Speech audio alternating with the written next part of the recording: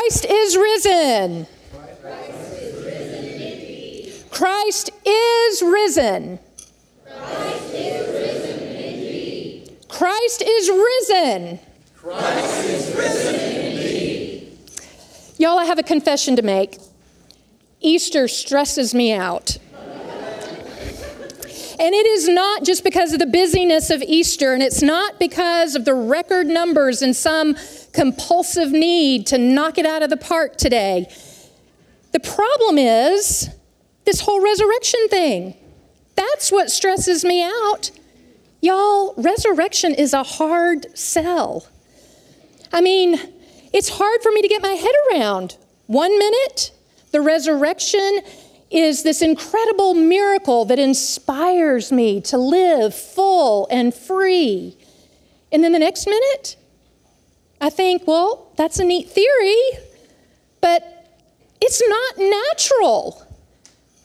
It's not. And it's not necessarily a comfort either.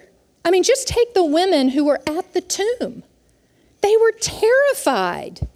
Can you imagine coming to a tomb early in the morning when it's still dark, expecting to find it securely closed, to sit nearby with a friend of yours? Maybe you're expecting to have a good, long, healing cry, mourning the loss of the one you loved.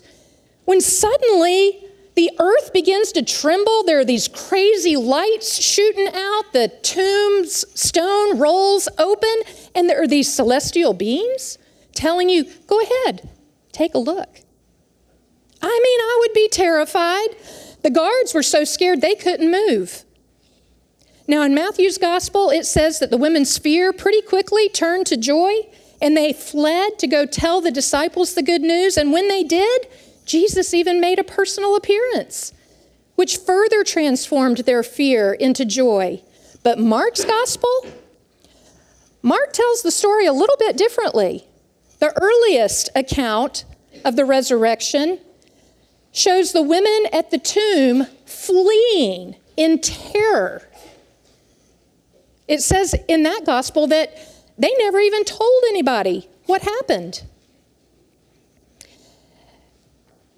According to Mark, they were so scared, no one ever even heard the good news. They claimed, the Roman government and the religious officials, they said that there wasn't an empty tomb at all, that he wasn't raised at all. They claimed that some of Jesus's disciples stole the body from the tomb and then fabricated resurrection sightings so that they could claim he'd been risen from the dead. I mean, we think we have problems with fake news these days. Can you imagine trying to take that headline in? I mean, even if you were a religious person, I mean, in the Jewish faith, there was heated debate about whether or not there was an afterlife. The Pharisees believed firmly in an afterlife. The Sadducees, they didn't believe in an afterlife or even the existence of the soul. So while all of the fact checkers agreed that the tomb was in fact empty, there is a lot hanging on the interpretation of that empty tomb. Politically, religiously, and for those who knew Jesus personally, emotionally. I have another confession to make. Our Lenten sermon series, Roll Down Justice, I've debated back and forth between describing it as uncomfortable or transformational for me. Maybe it was both. As we've reflected on the baptism and on exactly what it is that we claim and exactly what we promise, what we commit ourselves to in baptism, I've had to face some hard truths about myself. I've been confronted with the gap that there is between who we're called to be and what we're called to do and the way that I actually live. We talked about how we affirm that in our baptism, God creates and claims and loves each and every one of us, and that as those who claim Christ, we're called to be agents of salvation. We are incorporated into God's mighty acts of salvation. That's what we say. And then we go on to promise that we will renounce the spiritual forces of wickedness, reject the evil powers of this world, and repent of our sin. Renounce, reject, repent. We are to stand up to speak out against, and to turn our backs on all that is not of God. And as those who say that we follow Christ, that's just our starting point. As agents of salvation, we are called to work together with God to usher in this new Jerusalem, this place where there will be no gap between who God creates us to be and how we live and treat each other. In God's kingdom, in the new Jerusalem, peace reigns. And it's a peace that is not possible without justice, rolling down like water, raining heaven on earth.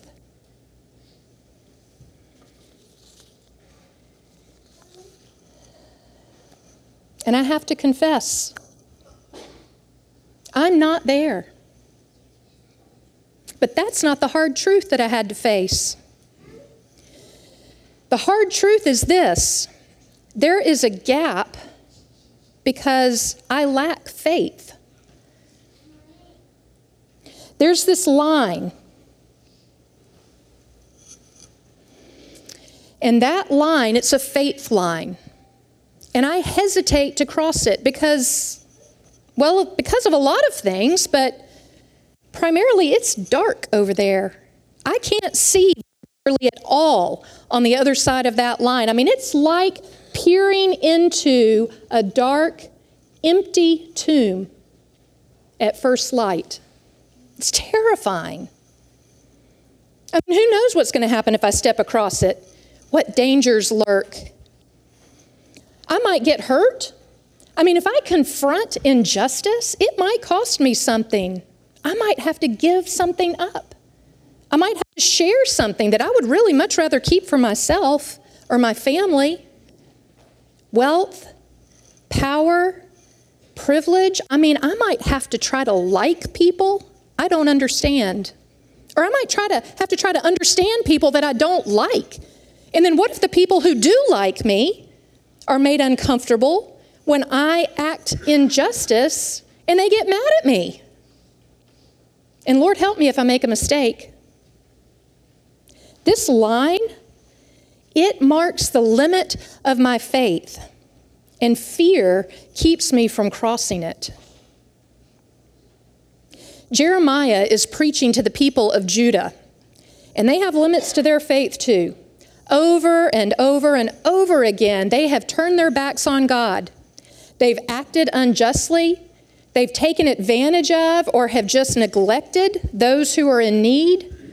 Or if they haven't actively marginalized others, then they have passively participated in systems, social and political and religious systems that perpetuate injustice. It's like that saying, I think you've probably all heard it. It says, all it takes for evil to reign is for one good person to do nothing.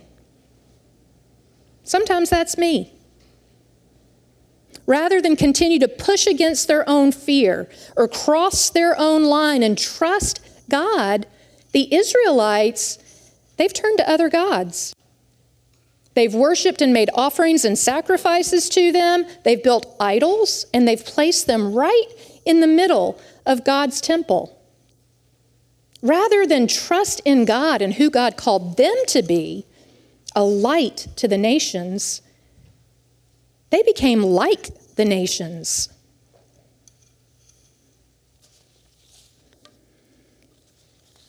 There is a huge gap between who God created and called the Israelites to be and how they're living. And that's why the resurrection is so hard for me to preach. I struggle to understand what the resurrection means for us today. I mean, why does it matter? Is it just about the afterlife? Or does it have anything at all to do with what happens to us in this lifetime? Does the resurrection have any meaning in light of the reality in which we live today?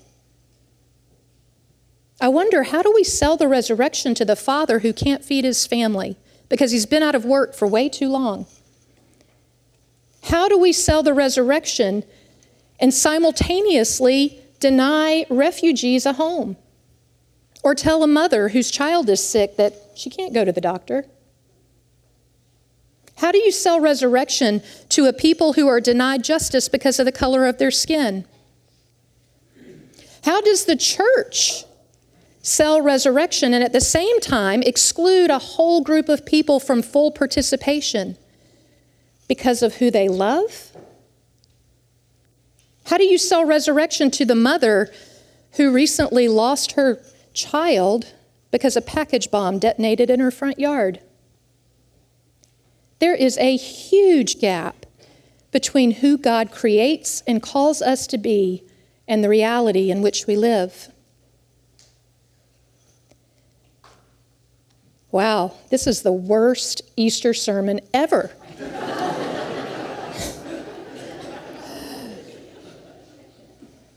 But hang on, because I kept thinking about it and I kept wrestling with it. And finally, it came to me. I had a realization. I thought, yeah, but what if there was no resurrection? What if Jesus had not been raised from the dead? What if that stone was rolled into place and that was the end of the story? And then it struck me, well, yeah, the resurrection matters. It matters a whole lot. And not just because we have hope in the next life, but it gives us hope in this life. And hope is powerful. It gives us strength. It gives us courage. Yes, God makes and has always made some very strong claims about who and whose we are. And God has always asked a lot because God has such confidence in God's claim. And there's always been a gap. At least since Adam and Eve ate that fruit, there has been a gap that seems impossible to span between who we are as God's beloveds and how we live. There is a limit that we hesitate to cross that marks the limits of our faith. But in the resurrection, there is one who can and who does cross it for us. Thanks be to God. Jesus crosses that threshold for us. And though at times we lose hope, God never does.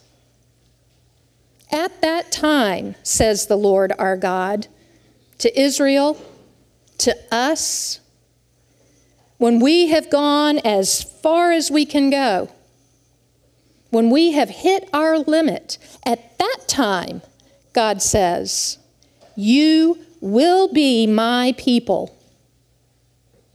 I love you, God says, with a love that lasts forever, an unfailing love that will draw you to me. Then and now, God's people are reminded. We are reminded that God makes a strong claim and a very high call, and God gives us the power and the freedom that we need to be exactly who God claims we are, agents of salvation. The power and freedom that are offered in God's unfailing love and new, unbreakable covenant established in Jesus Christ. And to claim that power and freedom, we believe in the resurrection. That's why it matters. We claim faith in Christ resurrected in our baptism, not Christ dead and buried. And because in him sin and death are conquered, we don't have to be afraid to cross that line. We don't have to be afraid to step out in faith. We don't have to be afraid to be agents of salvation who usher in the new Jerusalem and live in peace by living justly. We don't have to be afraid of what we might have to give up or what we might have to share or who we might have to love. In Christ, because of the resurrection, we welcome and embrace all people, all of God's beloved children. You know, when the women at the tomb turned to run and tell the men about this wonderful good news, when they overcame their fear and crossed the limit of their faith, they immediately encountered Jesus. Jesus came to them. And in that encounter, their faith is strengthened and their confidence is bolstered so greatly that they're able to share the great good news so powerfully that it crosses the limits of space and time until everybody heard.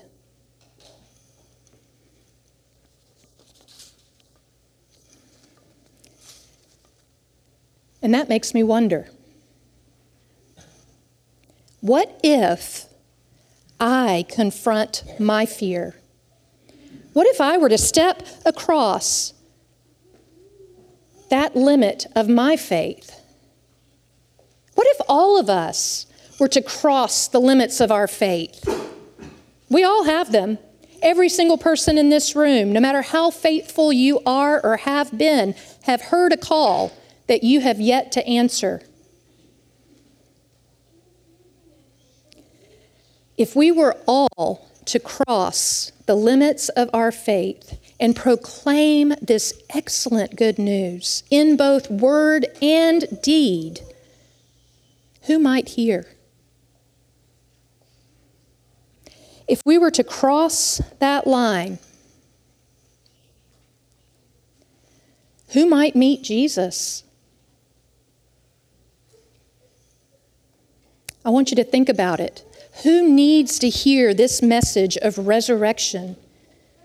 Who needs to know that they are a child of God, a part of a beloved community, a part of the answer to death, destruction, prejudice, violence, and oppression? How will you proclaim this great good news, not just today, but every day? We are Easter people, y'all. This is every day for us because the resurrection matters a lot. And thanks be to God, Christ is risen. Christ is risen. Amen.